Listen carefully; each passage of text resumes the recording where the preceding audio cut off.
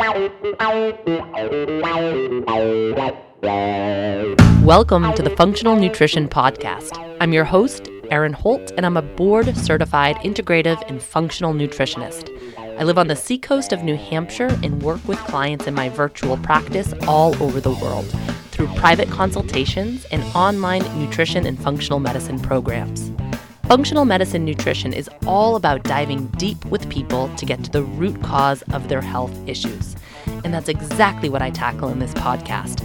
All things health, food, and nutrition, unpacking current research and almost a decade of clinical experience. I love to bring experts and thought leaders to the table so we can all learn together. Please keep in mind this podcast is created for educational purposes only and should never be used as a replacement for medical diagnosis or treatment. Thanks for joining me. Now let's dive in. What's up, friends? Today we're going to talk all about vitamin D. I polled Instagram for questions. You guys gave me a ton of them, so I'm going to pick through them question by question to make sure we get all of them answered. And quickly, I'm going to say that through the months of June and July, this is a might, not totally sure, I might move to a bi-weekly podcast schedule. I just want to give myself the option to do that. So sometimes I have to make a public declaration for me to feel okay about something, hold myself accountable, because I will be working so intensely on the practitioner training and mentorship that I'm doing. I want to really give myself time to, actually have a summer, first of all, and then to throw most of my efforts into that. I have a full client load, so time is obviously at quite a premium. I love the podcast. It's one of my favorite things, but I am getting more comfortable with realizing I cannot do all the things all the time. So I did this last year? It was when I was finishing up Your Hormone Revival. I took a little podcast break just to give myself some breathing room. As you guys know, I've told you here before on the show, it takes a lot of time to produce a podcast. So it's not going anywhere, but I just might go down to a abbreviated schedule for some of the summer months. And maybe I won't, who knows? But at least you've been warned, so I won't feel guilty if I have to do that. So vitamin D, right now, everyone's going gaga over vitamin D. You've most likely heard about vitamin D deficiency and potential COVID complications. Listen, there's a lot of armchair experts talking about a lot of different things in relation to this virus. Everybody fancies themselves an immunologist or a virologist these days. Everybody. But the truth is not a whole lot is quite certain. We don't know things for sure. There's a lot of speculation going on. And I'm not saying that's a bad thing. We have to speculate. We have to really think about, okay, how do we handle this? How do we treat this? All that kind of stuff. But just understand that when you might hear things as though they are set in stone, it's actually not really the case. But given the integral role that vitamin D plays in immune system functioning, it makes sense, right? Low vitamin D status is implicated in a lot of different things: MS, autoimmune diseases, type 1 diabetes, psoriasis, bone disease, depression, acne, obesity, heart disease, fibromyalgia, many types of cancer, a lot, right? So it makes sense that that we would have some immune dysregulation if our vitamin D status is low. And it's low for a lot of us. The estimation is that anywhere between 40 to over 50% of the population is deficient in vitamin D. So it's obviously something to pay attention to. I'm certainly not knocking that. Some of the reasons for vitamin D deficiency is our modern fear of the sun, just terrified to be out in the sun without any protection.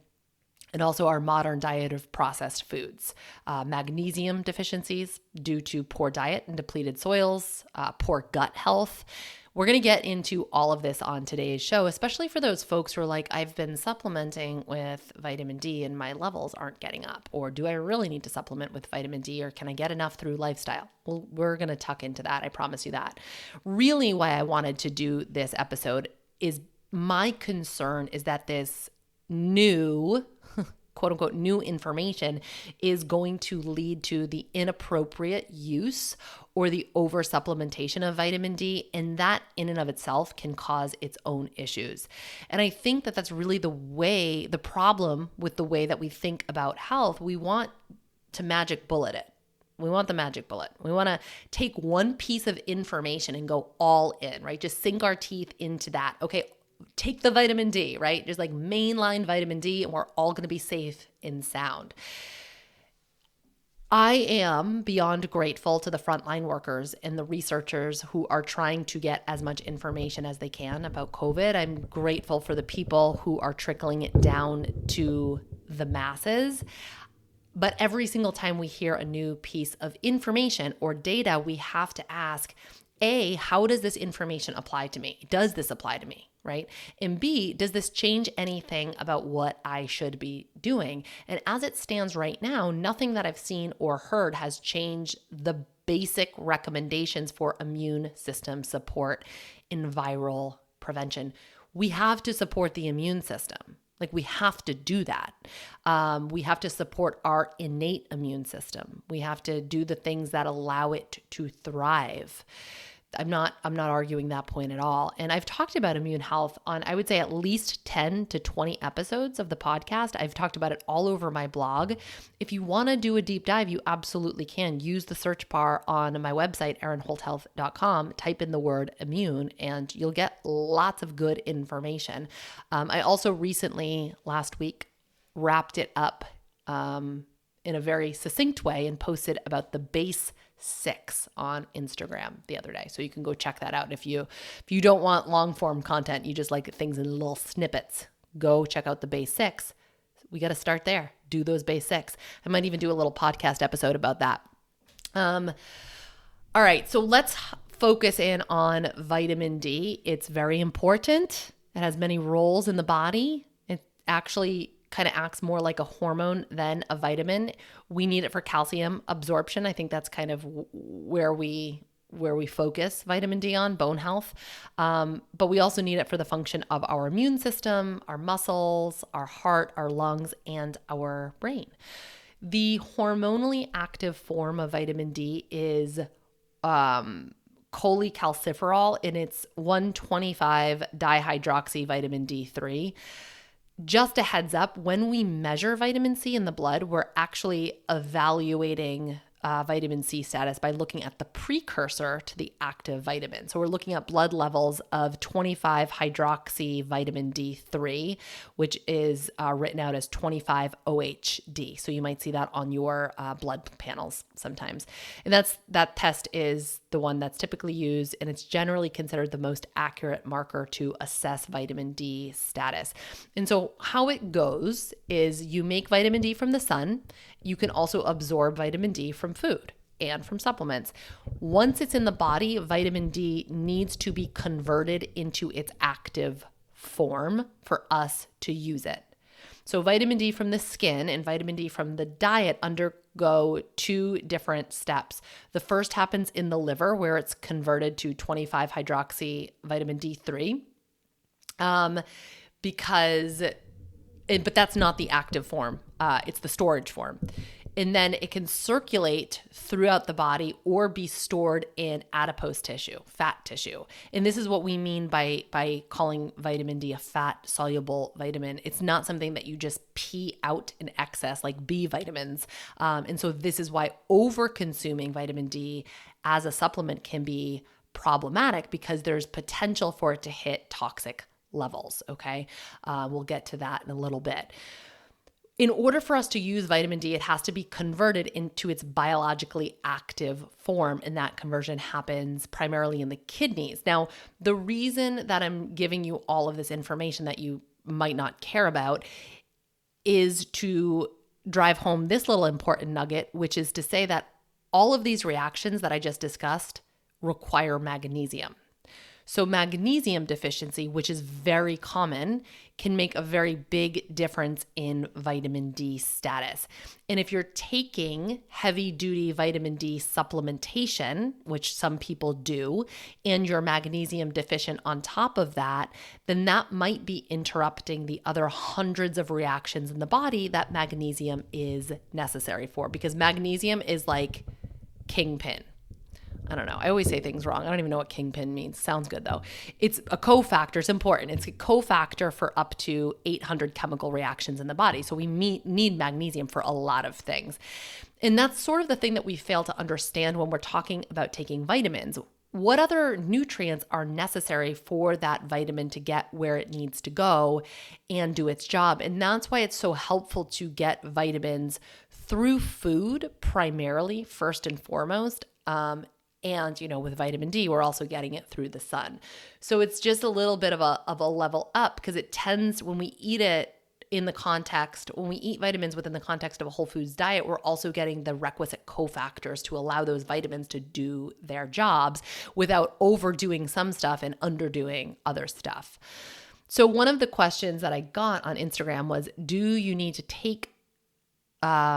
have to take vitamin D with magnesium in order for the supplements to actually work? Like, is that the solution, to supplement with magnesium alongside vitamin D? And the answer is like, maybe, ? Probably ? It is a necessary cofactor for all of those reactions to make vitamin D active. So it's certainly important. And it is hard to get plentiful magnesium in the diet, because magnesium comes from the soils, and our soils are extremely depleted. I know I've said that on the show before, but it really bears repeating, that we're not getting the deep nutrition from our food, even a really good diet, that we once did, because of agriculture and farming practices here. It's really, really hard. We're not returning the nutrients to the soil. We can get magnesium through foods like leafy greens, some raw nuts and seeds, legumes, dark cocoa. But again, it's challenging to hit those needs. So supplementing is not a bad idea. Magnesium is one that I supplement with every single day, and I do end up recommending it to a lot of clients just because it is so important, and we do so much with it. So keep that in mind. Another question I got: what kind of foods can we eat to facilitate the vitamin D process? Now, as I said, there are two ways to naturally get vitamin D. One of them is through the diet. So getting vitamin D rich foods into your diet is a smart bet. So you're going to want to do that regardless. So some foods that contain small amounts of vitamin D. We don't get a tremendous amount of vitamin D in foods, but small amounts of vitamin D would be your fatty fish. So things like salmon, sardines, mackerel, tuna. I'm running the carb compatibility project right now, and we're getting some ladies on the sardine train, and it is so funny. I love turning people onto sardines. It doesn't happen every CCP. It's like not part of the program. You don't have to eat sardines to do the CCP, but some people were really interested in it, and they're going for it, and I love it. It's hilarious. Raw full fat dairy, cod liver oil, egg yolks from pastured chickens, and beef liver are all sources of vitamin D. And they're really not foods that most of us eat regularly, which is why so much of our processed foods are supplemented with synthetic vitamin D. It's because we know that we're not really getting enough through the diet. Just to give you a heads up, there is something wacky going on with my microphone. So if you hear weird background noises, it's just me fidgeting with my microphone. I think I'm just going to have to hold it like Christina Aguilera circa 1999. All right, the next question: what kind of foods can we eat to facilitate the vitamin D process? Magnesium-rich foods for all of the reasons that we just talked about, right? So your leafy greens, your raw nuts and seeds, legumes, dark chocolate. Again, hard to get enough of that through diet. And then potentially sulfur-rich foods. So there's this sulfate component when we get vitamin D from the sun. One of the things that I was taught is that taking vitamin D supplements can interrupt and almost use up the sulfation process in the body. Now, since being taught that, I actually haven't seen a lot of research around that, so I'm not going to bring that up too much here just because I have a lot of question marks around it. So I don't want to teach something that I'm not really super familiar with. But potentially we might want to be more aware of our sulfur status so we can essentially donate sulfur to the sulfation process, especially if we're supplementing with vitamin D. And regardless if this is a valid concern or not, it's very important to have a lot of sulfur in the diet. So we want to do that anyway. Sulfur, it's really, really important for detox pathways in the liver, important to clear estrogens and hormones out of the body. So something that we want. Now, you'll get sulfur from grass-fed whey is a good source, eggs, egg yolks, and your cruciferous veggies. So things like broccoli sprouts, broccoli, cauliflower, Brussels sprouts, your kales, cabbages, also onions, garlic, shallots, leeks. I'm like closing my eyes to think of all of them. I'm like really concentrating hard to come up with all of them. Those are all sulfur-rich veggies. So the more of those, the better. I kind of shoot for somewhere around 3 cups a day. So that's a good target. All right, the other way that we make vitamin D is through the sun, the sun's UVB rays. Our skin naturally produces vitamin D when it's exposed to a pinking dose of sunlight. The vitamin D that we produce on our own through the sun is the gold standard of this nutrient, right? That's what we want to primarily shoot for, not so much supplementation, but from the sun. The sun gives us life. But of course, we got this question on Instagram because it's top of everybody's mind. How do we get safe sun exposure without sunscreen? Being afraid of the sun really isn't doing us any favors because despite greater sunscreen use and sun awareness, melanoma rates in Americans continue to rise. And it's the people who spend the least amount of time outside that have the highest risk of malignant melanoma, which is the most aggressive and life-threatening form of skin cancer. Humans need sunshine to thrive. Like our immune system rides on it. Sunshine can increase the release of nitric oxide. It sets circadian rhythms, which activates the hypothalamus, which then sends signals to the pineal gland that regulate melatonin production. The hypothalamus, dictates everything in our body, all of our hormones. Disruption of this circadian rhythm is associated with mood disorders, with cognition issues, with metabolic syndrome. So really important stuff. And the cortisol awakening response, I don't want to get too much into the weeds with this, but the cortisol awakening response, which essentially happens when we get like sunlight in our eyeballs to set that circadian rhythm, is really responsible for setting the, I don't want to say setting the pace of the immune system, but there's a big link to the immune system there. And this is especially important for those of us with autoimmune disease. So like sunlight is everything to our bodies. But of course, too much of a good thing can be too much. And we know that overexposure to UV light can damage the skin. It can lead to photoaging. It can also lead to cancer. So we must consciously get an appropriate amount of sun. And this amount is different for everybody. There's no real one prescription. And again, one of the questions was, what's the appropriate amount of sunlight to make vitamin D without getting overexposure to the sun? How much time in the sun gets us what we need? What we need to do is look for the pink. UVB rays are sometimes considered burning rays. It's like your own built-in sun protection. Your skin will start to turn slightly pink when you've been exposed to enough. Now, ideally, you want to get out of the sun right before or right as your skin is turning that faint hint of pink. And on average, without sunblock and with arms and legs exposed, your skin will make anywhere between 10,000 to 15,000 units of vitamin D in one pinking sun exposure. There are published studies saying that at somewhere between 9 to 25 minutes per day of sun exposure is sufficient to maintain vitamin D levels. So for those of you guys who are looking for a number amount, there you go. But really, we all have unique and individual thresholds. But the bad news about all of this sun exposure is that UVA rays do not provide the same warning that UVB rays do. And these rays penetrate deeper and can create oxidative damage that's associated with malignant melanoma. So you have no way of knowing how much you've been exposed to, which is why it's really imperative to rely on that pinking mechanism and then get out of the sun or seek cover. While UVB rays are filtered through glass or windows, UVA rays are not. So people who spend the most time behind glass do have the highest risk of malignant melanoma. And essentially what we want to do is find a balance of getting enough sun exposure to produce vitamin D while not overexposing our skin and putting us at risk for skin cancer.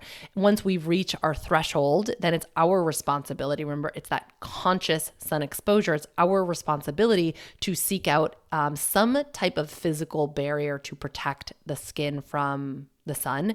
And that physical barrier can be one of three things. It can be shade, it can be clothing or hat, or it could be a mineral-based sunscreen. The one that I use is Beautycounter. It's my favorite. It's not the only safe one on the market. I've written pretty extensively about other options that are, safe and good options. I'm pretty sure I've talked about it on the podcast before, so I'm not going into detail there. But if you want to shop that, you can go to beautycounter.com/Erin Holt. And you can shop with me through Beautycounter. There's different ones. There's a cream, like typical lotion. There's a spray, which is really quite convenient. And then there's a little stick. I like to use that for my face and Hattie's face, especially when she was younger. I use that stick because it can be hard to get sunscreen on little kiddos. So the stick was clutch and the spray is even better. And I'm not going down the sunscreen rabbit hole. I've already done that before. Sunscreen is gnarly, my dudes. I've probably said this before on the show, I am like not about it. If somebody's spraying some gnarly sunscreen around me, I'm like holding my mouth, holding my breath, and running in the other direction. It's like secondhand smoke. I'm like, I'm good. I'm good with that. So make sure you get some good sunscreen. Even if it's not Beautycounter, get a safer brand. Okay. Let's talk about supplementation. This is where the bulk of questions came in. So I've kind of combined a few different questions. But this is it kind of drives home my point in saying, like, when we're talking about vitamin D and how important vitamin D is, everybody's like, okay, so how do I supplement? How much should I take? Where should I get it? What brand should I use? Like all the questions about supplementation. We can't just dive right to supplementation, you guys. We have to start with food, lifestyle, like how does our body actually make vitamin D rather than just reaching first and foremost for some type of exogenous source of vitamin D. And then from there, we can tinker around with supplementation and talk about that. So one of the questions was, my son takes drops because his levels were super low. Should we all take supplements? If you're all super low, then yeah, probably. But again, it comes back to eat vitamin D rich food, expose yourself to the sun, and then get tested. If you're still low, then supplement. I am never going to tell somebody to supplement with vitamin D unless I've seen their vitamin D levels. This is not just like a benign thing to do. Like this is a hormone, essentially a hormone that you're putting in your body. So you want to make sure that you're low before you start supplementing with it. That's an important thing. And I'm basically going to answer every single question the same. It depends, like what's your levels, what's your starting point? So the next question was, I supplement vitamin D in the winter, but should I supplement in the summer too? I live in Minnesota. I take vitamin D year round. Is it necessary when I know I'm going to get summer light? And that is those are two questions. And that's a maybe. First, we want to follow all the recommendations for sun exposure that I just laid out and then get tested. Are you still low? If you're still low, then consider supplementation. And then a similar question, are vitamin D sources in the winter the same as the summer? And it really depends on where you are. People who live in northern regions are more susceptible to deficiency. So those who live above the latitude line connecting Richmond, Virginia to Portland, Oregon, only get enough radiation from the sun for vitamin D production part of the year. So no, it is not the same for us. So I'm in New Hampshire. I'm in the Northeast. So I'm not going to be able to get enough vitamin D production from the sun in the winter months. So this is really important to have some seasonal focus on vitamin D rich foods. Consider a vitamin D light box or vitamin D supplementation. And I do supplement with vitamin D during the winter, but it's after I get tested. So the last time I got tested, my vitamin D was 26. That's low. So I am currently supplementing with vitamin D. The next question is, how do you know if you're deficient? What are the signs and symptoms of deficiency and absence of lab testing? The only way to know is to test your levels. Now, the clinically apparent manifestations of vitamin D deficiency, we're talking about rickets in children or bone pain in adults. Those are very uncommon in most developed countries. So chances are we're not going to see that. There's a lot of subclinical vitamin D deficiency, but it's asymptomatic, right? So it's not going to express as symptoms, but it still plays a notable role in contributing to several of the leading causes of death, including cardiovascular disease, cancer, and diabetes, right? So this is why it's so important to get tested, because your body's not going to communicate to you that you have low vitamin D. Like, you're going to have to actually get that tested to know what your supplementation should be. The next question, I used to be very low and I was put on a high dose. Should I be retested to be reevaluated? Yes. Some people are put on super high doses. It's a prescription from their doctor, like maybe 50,000 IUs or 60,000 IUs. That is not, unless, obviously I'm not giving you medical advice here or going against what your doctor says. That is usually not a long-term thing. You go, you take a high dose of vitamin D, but then you should be retested. Check your levels after 3 to 4 months to see if you've achieved or maintained adequate levels of vitamin D. If you haven't, then adjust your diet, adjust your lifestyle, or adjust your supplements accordingly, and check again in another 3 to 4 months. If there's no improvement, then you're probably going to want to check your gut. I'll talk about why in a little bit. Next question. I've always been told to supplement, but what is the most helpful form or supplement to use? Now, when it comes to vitamin D3 and vitamin D2, D3 just seems to have more efficacy in studies. There's a lot more question marks around vitamin D2, ergocalciferol. So D3 is cholecalciferol, D2 is ergocalciferol. So I tell people to stay away from that one for the most part. It is the vegan vitamin D2, which is why people take it. It's often added to non-dairy milks. So I'm always looking for that in my, when I'm buying non-dairy milks, and I stay away from the D2. But there's also seems to be this synergistic effect with other fat-soluble vitamins. So I do tend to like products that combine vitamin A, vitamin D, vitamin E, vitamin K1, vitamin K2, and a little magnesium with that. I think that's a pretty healthy approach. Like I was saying earlier, all these nutrients kind of work in synergy with one another. So for example, vitamin D levels increase calcium absorption. So that's one of the reasons that we need vitamin D. But vitamin K2 tells calcium where to go. It kind of directs the calcium so it's deposited to the right spots, like the bones, rather than the soft tissue. So they really do all work together. I've certainly had people take vitamin D3 just solo. I've had them pair vitamin D3 with vitamin K2. I think it really just depends on what you've got going on. How low is your vitamin D? If you've done some micronutrient testing and vitamin D was the only thing that was low, that you were low in, maybe you could just go with the straight vitamin D. Are there any risks of long-term supplementations or potential for over-supplementation? Yes, there is. Usually, it's the hypercalcemia, which is too much calcium, that is responsible for producing most of the symptoms of vitamin D toxicity. Because remember, like I just said, vitamin D levels increase calcium absorption in the intestines.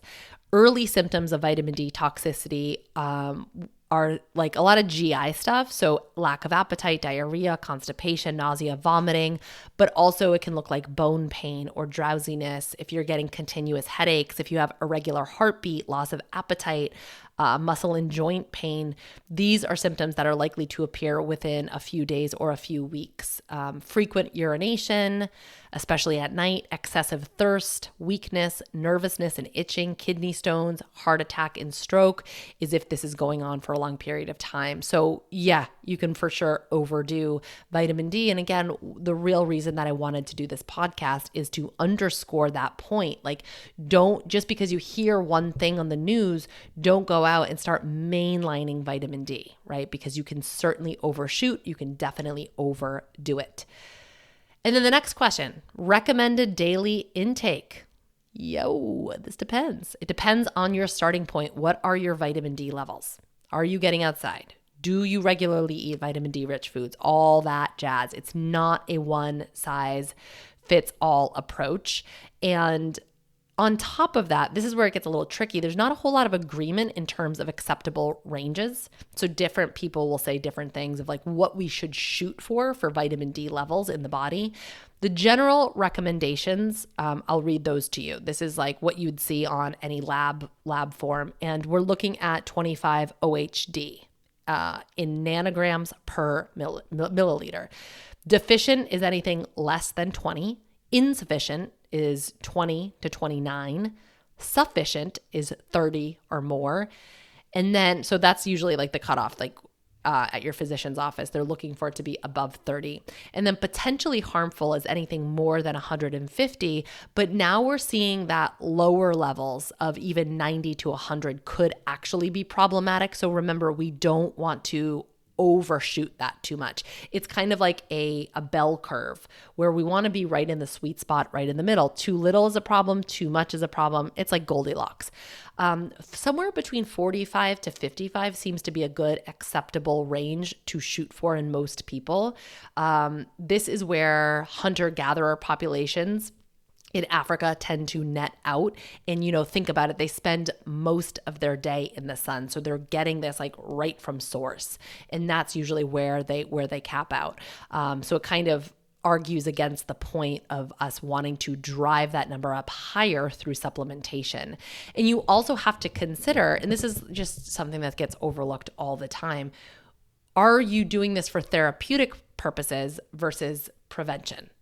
What's the end goal here? What's the end game? What's the point? What are we doing this for? Dr. Datis Kharrazian, who I've referenced on the show before, he says for autoimmunity, he actually likes to see it higher, somewhere between 50 or 80. So I think it really depends on what your can of worms is. Are there, the next question is, are there people who are especially prone to vitamin D deficiency? And the answer is yes. Breastfed infants. Pediatricians are now recommending that breastfeeding moms give their babies vitamin D supplements. I have talked about on the show before why I did not do that with Hattie, even though I breastfed for over 2 years.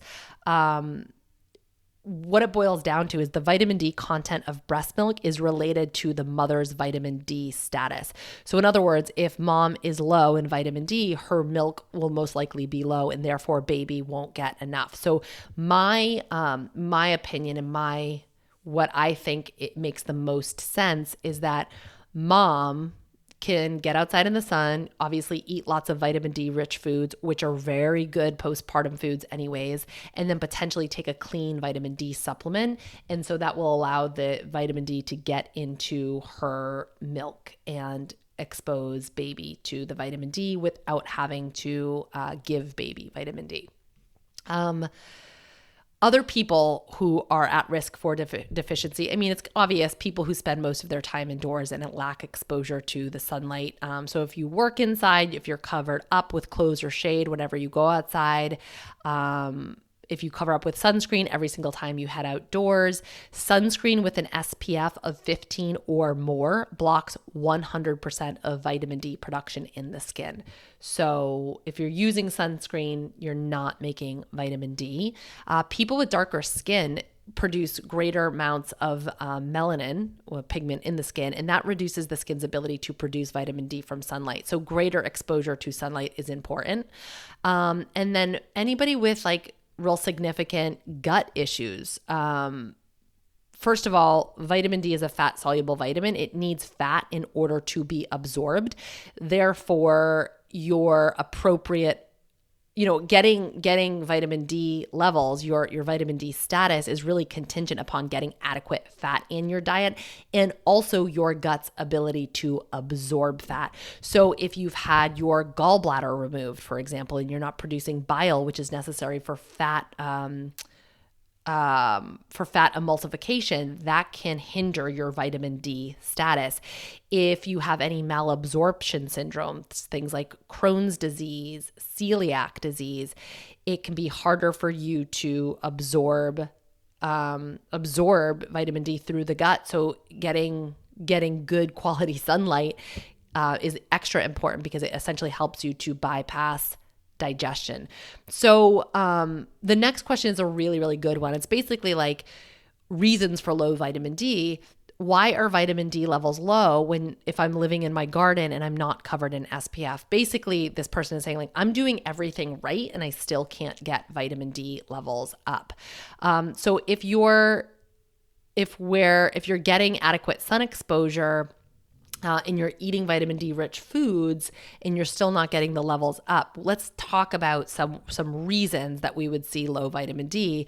Well, one, you're not getting enough sun exposure. That could be it. You're not getting that pinking dose of sun exposure. Two, you're not consuming vitamin D rich foods. Three, you can't absorb the vitamin D in food or supplements because you have some type of gut inflammation or infections or dysbiosis or an autoimmune disease of the intestines that's flared.